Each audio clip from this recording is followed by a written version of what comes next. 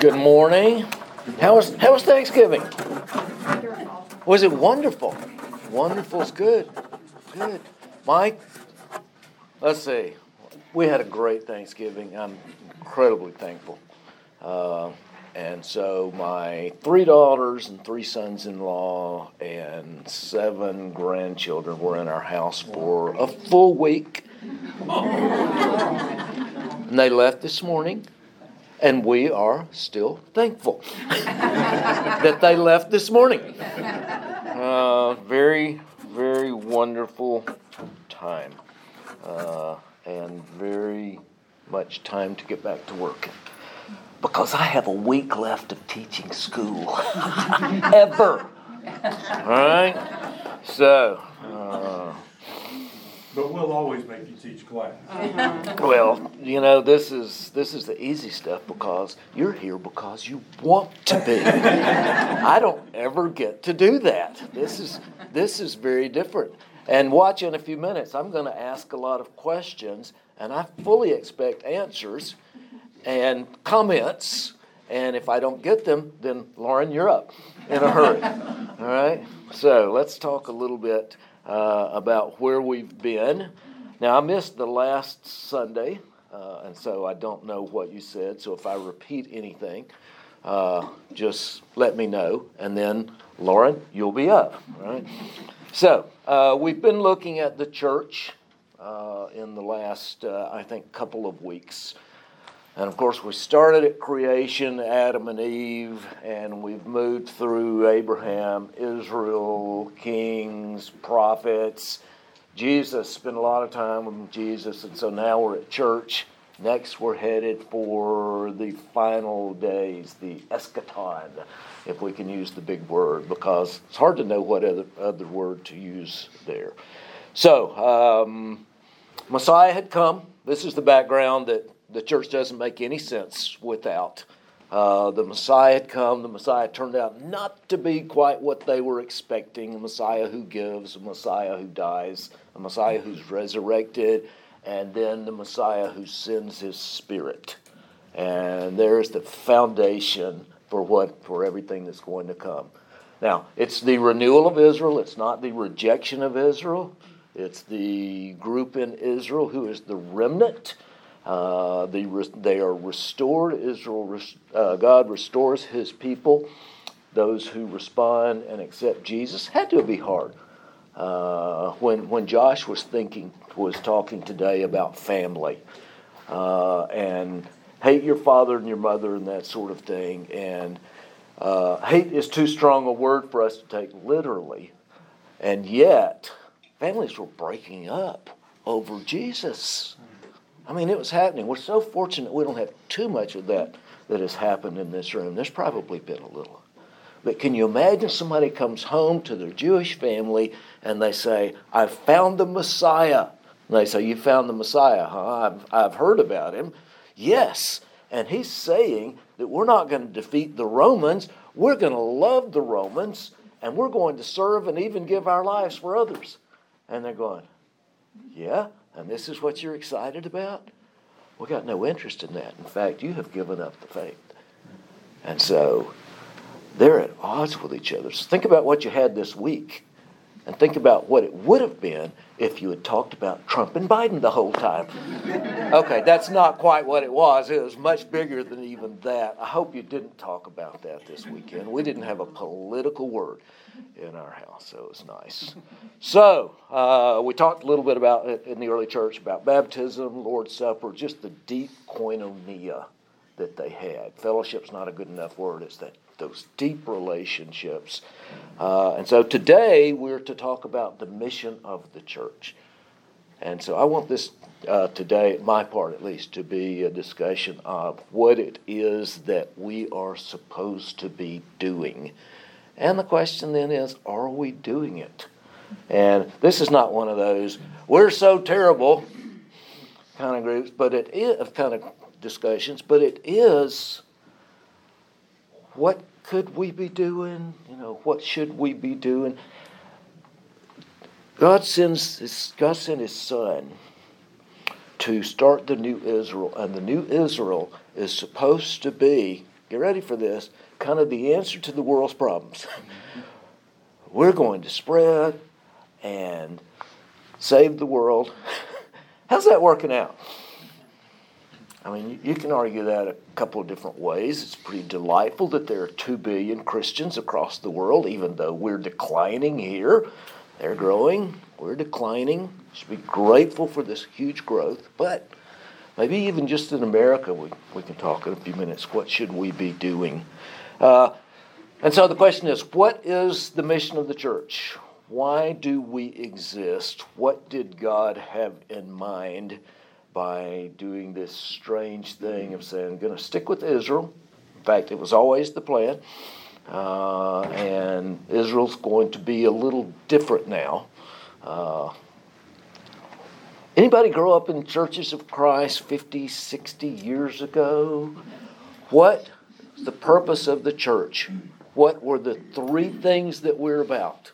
I assume you had these same thoughts up here in Tennessee that we had in Alabama and Georgia.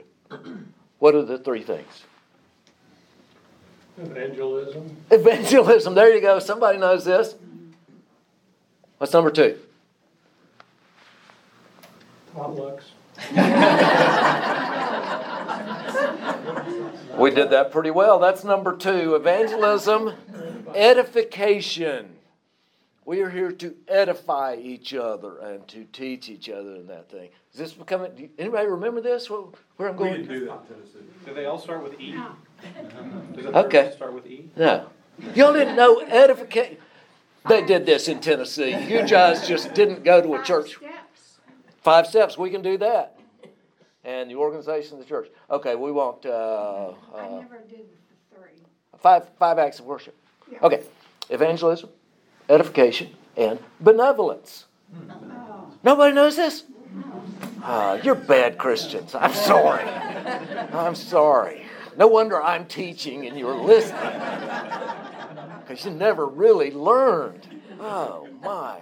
And it's really not time to unlearn that. Those are true as far as they go. Those would be pretty nice things to do. We never paid as much attention to benevolence. We did have a food pantry. And so if you were willing to make the right promises about what you do, we'd give you food.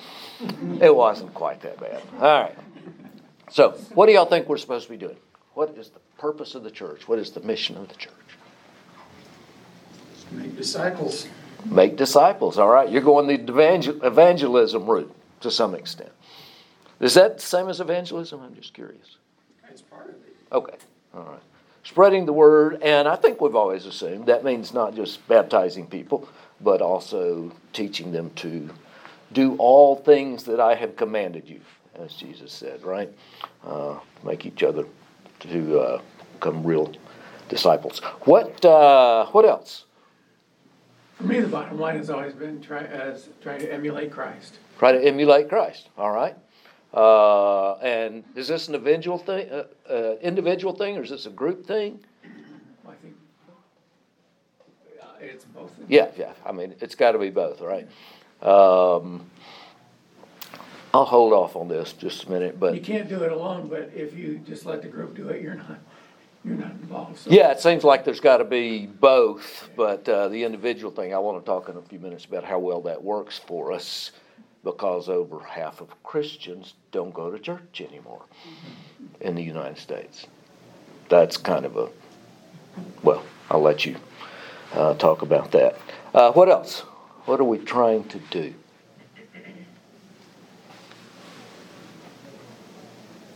Bringing the Yes. kingdom of, sorry. Oh, what? I was going to say bringing the kingdom of God into reality. Okay, bringing the kingdom of God into reality. Yeah, there's that big picture thing. We are really trying to save the world. I mean, we're trying not just to get the next door neighbor, which is marvelous, and that's my part perhaps, but I need to see it under this much bigger umbrella. This is one step to bringing in the world under the leadership of God, or to worship God. What else? Show God to the world. Show God to the world. All right. yes, to show this much better life that they can have in God. Yeah. What else? Anybody else? Yes, You sir. know, the discipleship mentioned earlier, I think also has a edification angle in terms of, again, amongst together on iron sharpening iron. Okay. And so it's All right. Yes, I mean, learning and growing. yes. This may not be the group to talk to about the importance of church, because here you are, not just at church, but you stayed for Sunday school, or you got here early for Sunday school. How many of you go to first service? I'm just wondering. Yes. All right. Keep up that a cappella. It's so beautiful. How Church of Christ are you? Isn't that surprising? I love the old songs, but that's another. I like the second service as well. But I got to get home so I can get to the lake, and that's just another thing we used to do. I got no boat. I got no lake house. It's a little chilly. Okay, so I'm going to go back and do this kind of theologically and historically, and it's basically what you've just said. But the purpose of the church is to carry on what God wanted his two people to do from the very beginning. Adam and Eve were made in the image of God, and they were asked to live into the image of God. You know, you could say that the fundamental commandment in the Bible is be holy as I am holy. And so we're made in the image of God so that we have that ability to think about what is holy. We have the ability to choose what is holy. We have the ability, as well as we can, if Adam and Eve hadn't messed it up so bad, to live into that holiness. And now, fortunately, we have the ability, and there's always been some ability to live into that holiness. But now with the presence of the Spirit within us, we have a greater ability to do that. So that's at least part of it, is for us, not just individually, but as a church, to be the people of God. Now, when we go back to Adam and Eve, we're thinking much more individually, right? But after the fall, then God finds Abraham, a man of great faith, and says, I'm going to kind of start over through you. And the promise again is great nation, a lot of descendants, piece of land to put the kingdom on, and all nations be blessed through you. And so as we've been arguing in here, if the church is basically that community that Abraham was the father of, and that is Israel. Israel was created, the ultimate purpose was to be the light shining in the world. And Israel tried to do that. I'm convinced at their best. They tried to do that, to be the light shining in the world. What they weren't very good at, and I think they probably weren't supposed to be good at this, is bringing others under the rule of God. They were told to be a distinct nation. They were given a bunch of rules that kind of ensured they were going to be a distinct nation. You're not going to work on Saturdays. That wasn't real popular with non-Jews. You're not going to be able to eat some of the best food out there. People said, why would we not be able to eat catfish at Uncle Bud's? Why would we not be able to eat pork barbecue up at Corky's? And, of course, for the men, you're going to be circumcised. And they said, why would we do that? They were intentionally separated. They did all sorts of other things. But at the end of times, it was always supposed to be that all the nations would be welcomed into God's people. That's what begins with the Messiah, Jesus, and that's what begins with the Spirit of God coming within us. And so kind of theologically and given God's works throughout time, we are that group. We are the group that not only is holy, made in the image of God, but is attracting the rest of the world to us. But not just that, by living the sort of lives we're supposed to. Not just that, though, by going out and getting them. All right, by living next door and living the sort of holy life and serving life and giving self up for the neighbor life, that they are just almost compelled to join this thing. Now, that's not working as well as we would like for it to be. Okay, one more. Let's go back. Image of God, be like God. What else? Adam and Eve told, all the way back at the very beginning. What was their job? Rule over the earth. All right? So human beings were given the job of taking care of God's creation, giving it order. John Mark argues a lot in the book, if you've been reading it, that the garden was this perfect, wonderful area. There was still a lot of chaos out there, though. The world had not been fully formed. In fact, how were humans going to be able to reach out all over the world and take care of this giant planet? They were told, what's that? By multiplying, that's right. Be fruitful and multiply. God didn't just want a relationship and the partnership with Adam and Eve. He wanted Adam and Eve to have children, and for them to have children, for them to have children, so that you had this wonderful society of people who were kind of like God in a lot of ways, who took care of each other and who took care of His creation. And so went out and domesticated the animals and grew crops and cut down the kudzu. Y'all remember kudzu? That was from the devil. That's exactly right. And tried to wipe out mosquitoes, but it hasn't happened yet because we still live under the power of the fall. And very fallen, for example, or cats. Dogs obviously didn't fall very...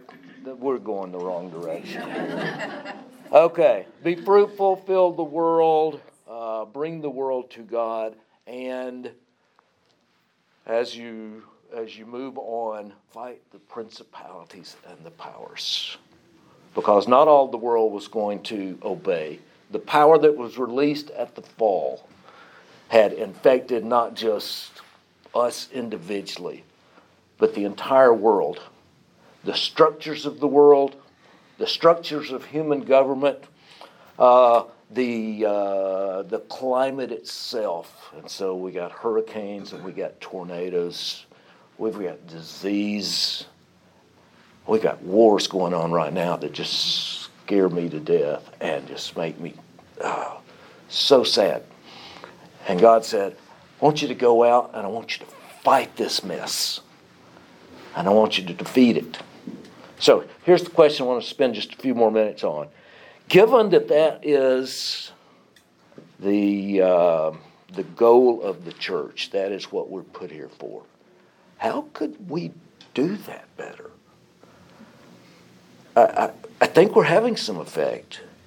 But how could we have so much more effect in fighting all of the greed and all of the disease and all of this? What would it take for us to do better as the church? Get out of the church's bubble. Okay, yeah, obviously. See other people. Yeah. Interact with other people. Yeah. I teach at Lipscomb University. I teach students who are Christians.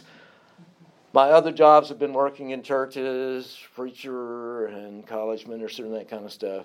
Guess how many friends I have outside the church? It's not that many. I've been doing a little better lately.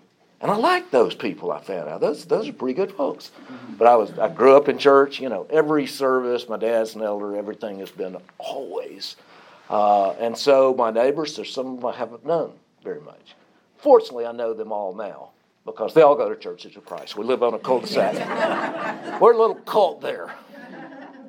It's unbelievable. I'm serious, unfortunately. Unfortunately. So, yes, get outside of our little bubbles and actually work really hard to have relationships with people. What else?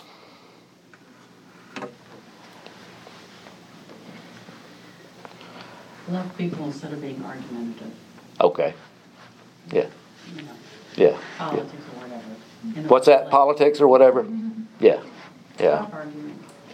Yeah. What if we led with love and service? I'm talking about the 2 billion Christians around the world. What if we were known primarily for love and service, not for moralism, trying to condemn those who didn't live as we'd like? I don't like what that's doing. I want to fight that. But how am I going to fight the ways of living? And I'm not talking about just the ones that are on our minds right now, just the culture wars. I'm talking about greed, and I'm talking about just the plain selfishness and that sort of thing. Can you imagine 2 billion of us being a little more authentic? How would that happen, though? What makes you guys authentic when you're the most authentic? What brings that out in you? For me, it's finding a good work and joining it rather than, I have trouble, on my own creating anything, and I don't think it's necessary. I mean, when I heard Bethany Williams' story about how she started Exile International, I mean, that's amazing. Yes. And I wish that I could do something like that, but I Yes. don't know that I will. But I can support her and what she's doing. That's Same right. with MITS, when I heard how they reach out to so many people Yeah. and what they do, how holistic it is, Yeah. and be able to join that. And I Absolutely. think, for me, it takes, I have to practice self-sacrifice too. I think it's not just giving what I can. I think that I can live without what I That's can. right. That's right. I think it has to be sacrificial too. Yeah. And I think that's Not just, I've the got church some really helps me with that too. Hearing that and being involved in that, and then Yeah. just I was about to ask, is Bethany doing this pretty much alone? no, no, Could Bethany do this alone? no. Could Bethany have anything like that kind of influence? No, but Okay. she started it. I mean, Absolutely, she was there no. and saw a You need. got to have wonderful Yeah. leadership, and then you got to have wonderful fellowship. And she That's not wasn't work. so disappointed because she thought if people knew about this, she thought she never heard of it before. All these Yeah, yeah, child yeah, soldiers yeah. and all, It's- and she yeah. went and told people. She even went to Geneva and Yeah. told them. What? And she was disappointed that it wasn't just Yeah. coming together so fast. but she Movements like stuck that. with it. Absolutely. Movements like that are changing the world. Yes, and Life it really by is. life. That's where Christianity is growing. That's right. I think of, what keeps coming up in my head is Ted Lasso, be curious, not judgmental, which is attributed to Walt Whitman. Yeah. I don't think you can change someone's mind by arguing with them. I think it's more, tell me about you and I'll tell you about me and find Yeah. common ground and Yeah. learn. Yeah. I think that's the only way you can actually change someone's perspective. Absolutely. So persuasiveness and lifestyle. What if we were doing that about the political thing? What if I've got this pipe dream of Christians being united because instead of kind of fighting each other. Once again, when I learned about evangelism, edification, and benevolence, when you weren't listening, whoever was talking to you, I also learned that what we wanted to do was fight against the Baptists across the street. Amen. And especially the Catholics. And so we would go out and throw rocks at them after church across the, that wasn't quite that bad. But we said, better to be an atheist than a Baptist. I heard that stuff. Now we're beyond some of that, but I'm not sure that's because well, I don't know why. I think we got, I think we just got tired of all that fighting, but I'm not sure that we are uniting together. Think about the power of 2 billion people living the lives we're supposed to be living. And so rather than destroying each other, we're out trying to take care of each other. We actually could take care of the poor. Sometimes I hear people saying, the government shouldn't be giving out money to the poor. That ought to be done by Christians. And I'm kind of going, do you know Christians? Sorry to be that, George would say, cynical about it. But just imagine. The Jews actually did much better than we do on this unity thing. Now, not suggesting for a moment that all the Jews in the first century were united, but most of them did. They were in this huge network of synagogues across the world, and they all kind of looked to Jerusalem, and they were united to that extent. Now, the Samaritans, they were followers of God. They didn't buy into that. The Essenes kind of lived out by themselves, but 95% of the Jews across the world were united. And they knew very well the synagogues in the cities around them. And so you had this thing going on.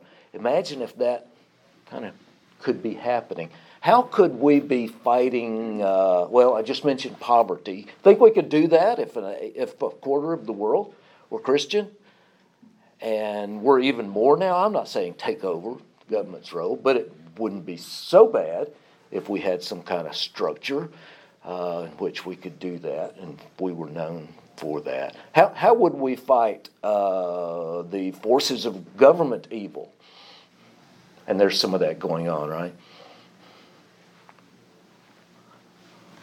Now, this would be very easy for me to say. Fortunately, America's doing very well. Look at the Russians. And what has happened to the church in Russia? They've been completely co-opted. Yeah. Who's their main guy? Yeah, that's happened for a long time. The Russian Orthodox Church and the state are basically one. And so you got the head of the Russian Orthodox Church saying attacking Ukraine's a good thing. It's insane. It's absolutely insane. So imagine what could have happened, could be happening in terms of war. What about disease? We could be taking care of people, not just Medicaid, Medicare, helping pay for people's medicine and surgery, but also taking care of them. I don't help me out. What are some other things that if the church were united, that could be happening?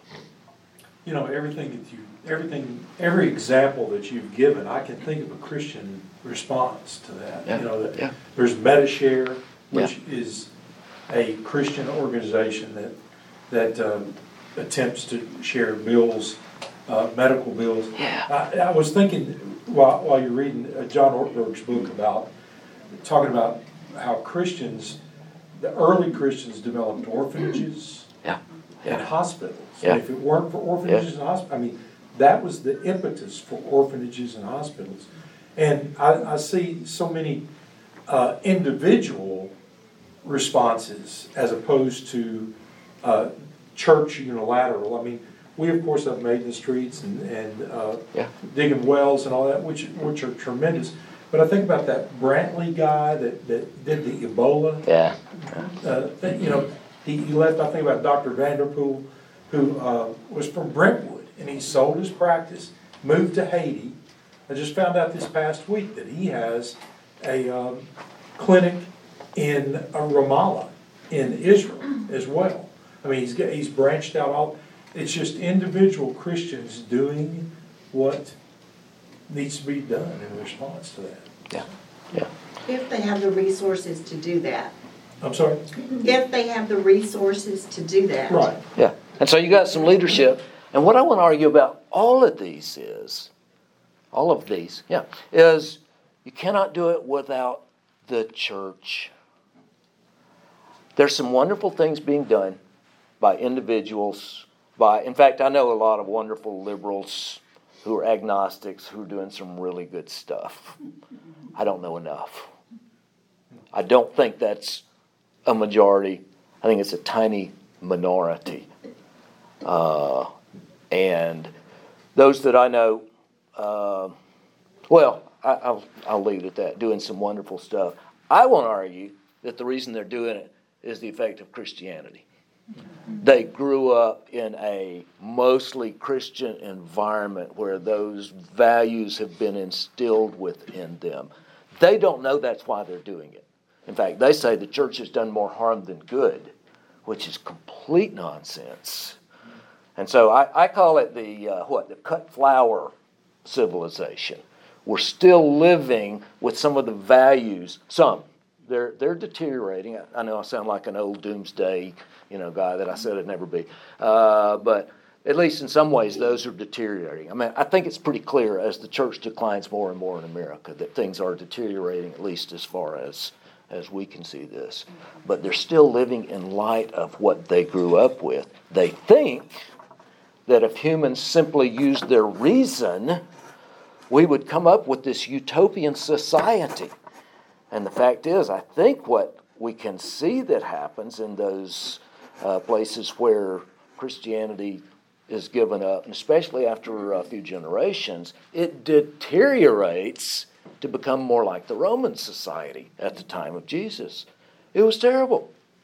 And not until Christianity got started and spread across the world, the entire Roman world, and even the emperor became Christian. Not sure that was a completely good thing, or they made Christianity the only religion. That wasn't a good thing either, but there were some advantages that went along with it.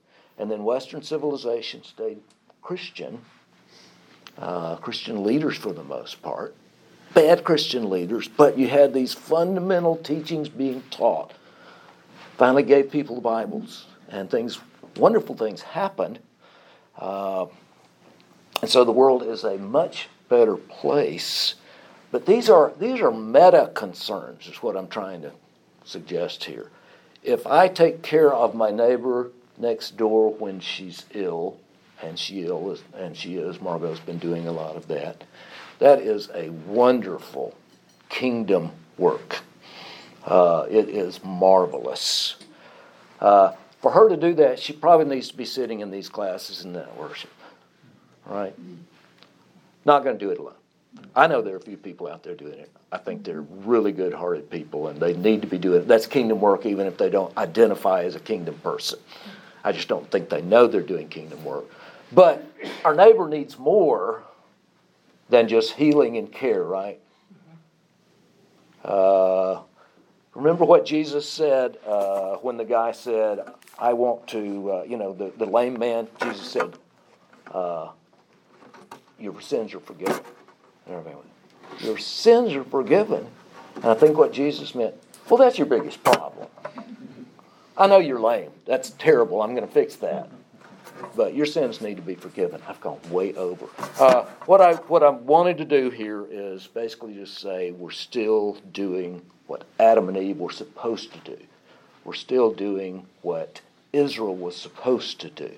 We're still doing what the prophets said we need to be doing. We're doing what Jesus did. We've been given the Spirit that's supposed to make us do better. And I think a lot of the problem is not that the task is too big for us to change the world. My fear is that the world has changed us. And that may be our biggest problem. I hate to say that. I'm so sorry. Please come up and talk. All right, I'm going to keep with the same theme and just raise a question that I think Mark's presentation makes us think about. In John Mark's book here, he talks about 3 horizons that Christians have. The first horizon is the present evil age. Some of the things that Mark has been talking about that we can see, that it looks like even though Christ has come, the gospel's out there, we look around and we still see the present evil age continuing. The second horizon is the fact that there is some joy of the Holy Spirit now as well. So we have some present gifts, some present blessings. So it's not just about it's going to be in the future great. There are some things now that we shouldn't discount. And Mark is mentioning some of the things the church has done. And then the third horizon is that we are waiting for this glorious future. So we see I think C.S. Lewis has said something like we're neither optimistic or pessimistic as Christians. And that's interesting that we can be. Are we optimistic? Well, we see the present evil age. Sometimes it's hard to be optimistic. But we're not pessimistic because we think, we see some things that can change and some things that are happening. And we have this hope that one day it is leading to something that is glorious. But John Mark on page 226 says, it can seem that our hopes are mere illusions. This is the quote, mere illusions, the product of self-deception and wishful thinking. And that's kind of what I want to think about is how do we know that our belief is not just wishful thinking, we're deceiving ourselves. And I just want to open it up to your wisdom as a class. How would you respond to, because I love that John Mark, who throughout the book, he makes these he puts it all together and he sounds like he believes it all. And then there's that little statement, well, maybe we're kidding ourselves, maybe we're self-deceived. But how would you respond to the idea that maybe we're just wishful thinking?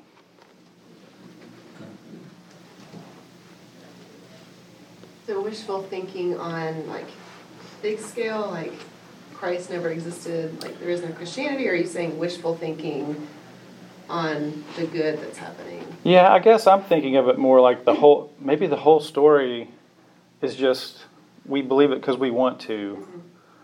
And I guess maybe, I don't know, I'll let you, how do you want to follow up on that?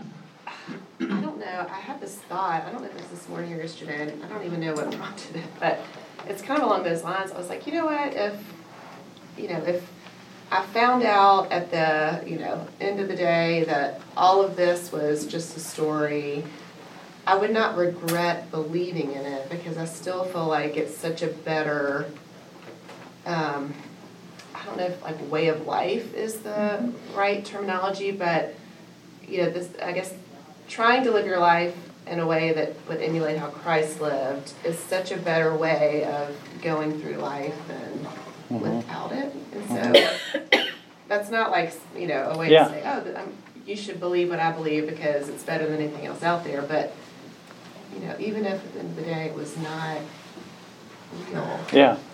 And that's that's the present, the second horizon that he mentions. There is some joy in the present, or at least a sense of purpose that we have. That, sometimes I don't want to know the truth.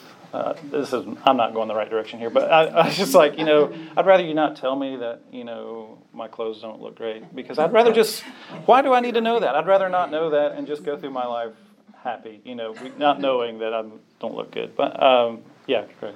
I think for me, I don't even have to look at other people. I look at myself, and it's sometimes I really don't want to believe it. My primal instinct would be to be selfish, or to be lazy, or to be greedy, and that's at my core what I want to do sometimes. But what I've been taught and what Christianity has taught me and what I see with that, that is just a better way to live. I'm happier when I actually ignore that primal side of me and serve people or give stuff away or realize I don't have to depend on all this stuff. I don't know, it's better. I mean, I don't have to look at somebody else's life. It's all, this is all in this one body. Yeah. in some ways we create our own apologetic. We create our own proof through how we live. I like that. I'll add something. Yeah. I'm struck by the fact that a lot of people who live in a lot worse circumstances find it easier to believe than we do. I was able right after I graduated from college to spend some time in India. And one thing that was really evident about the Christians there is they would spend a lot of time in prayer on Sundays and just hearing from Scripture. And then throughout the week they would meet and just pray together. And it was always for faithfulness and always for a sense of distinctive identity in this culture where they really did face all kinds of like economic and physical hardship because of their faith. And they had so much joy and so much like this sense of like a real kind of tangible belief in this that we often kind of lack because we have so much else to comfort us, I think, to make us feel numb to any kind of problem around us, So I find that interesting. Yeah. Not only the numbness, but the denial of the extremes takes away our appreciation for the opposite ends of the pole. So again, your example there with folks that are subjected to how bad things can be have far more appreciation for the goodness. I think that pessimism, optimism you referred to with C.S. Lewis is kind of a snapshot of until you kind of capture how bad I could be, how evil I am, the potential I have for evil, then the appreciation for somebody that saved me or took that away, a Savior, is not as apparent in some situations. Yeah. Good. Steve?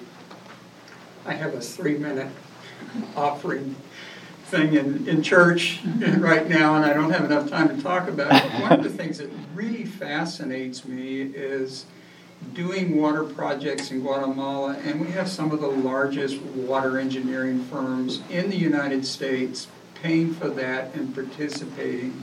Most of them, I would say, are probably not Christian. But there's something about, I don't care what career it is, you go in it to do good, to do something different. And it's so easy if we have the leaders to say, this is what we're doing, will you join us in that? I'd say probably, 3/4 of these people would not step inside a church, but they'll go on a water project. And they're excited about it. And it gives an interesting time for dialogue and talking. Yeah, there's something about the way we're made, according to our story, that corresponds to that we all have that image of God that's going to... So if it's true, it should trigger some credibility and some evidence. So I kind of rest in that. I think it's easy to be pessimistic. It kind of depends on what you want to focus on. Do you want to focus on how the evil age, or do you want to focus? This is why sometimes I don't watch the news, because it's so easy to focus on all the problems. But we need not to just ignore either. We don't just want to be these optimists that are like, oh, no, nothing to see here, nothing. So we're living in between the times, and it's really hard to navigate. But I guess I rest in the sense of what hope do we have otherwise? And it's got to be more than just wishful thinking. I hope so. Yeah. I would argue that we're all born with a sense, not just of right and wrong, but a deep sense of what we want.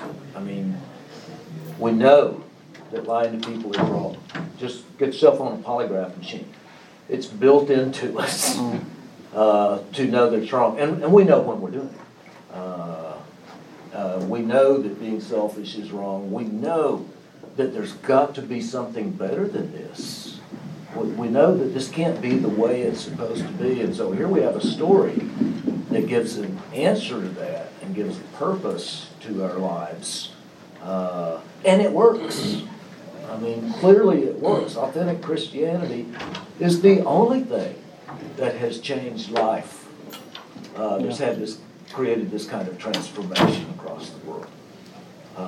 the only beliefs, the only worldview out there that has had an appreciable effect on, at this point, the entire world in an amazing, amazing way. And if we're losing that, it's a complete tragedy. Very good. Well, thank you very much for thinking these thoughts along with us today. Have a great rest of your Sunday.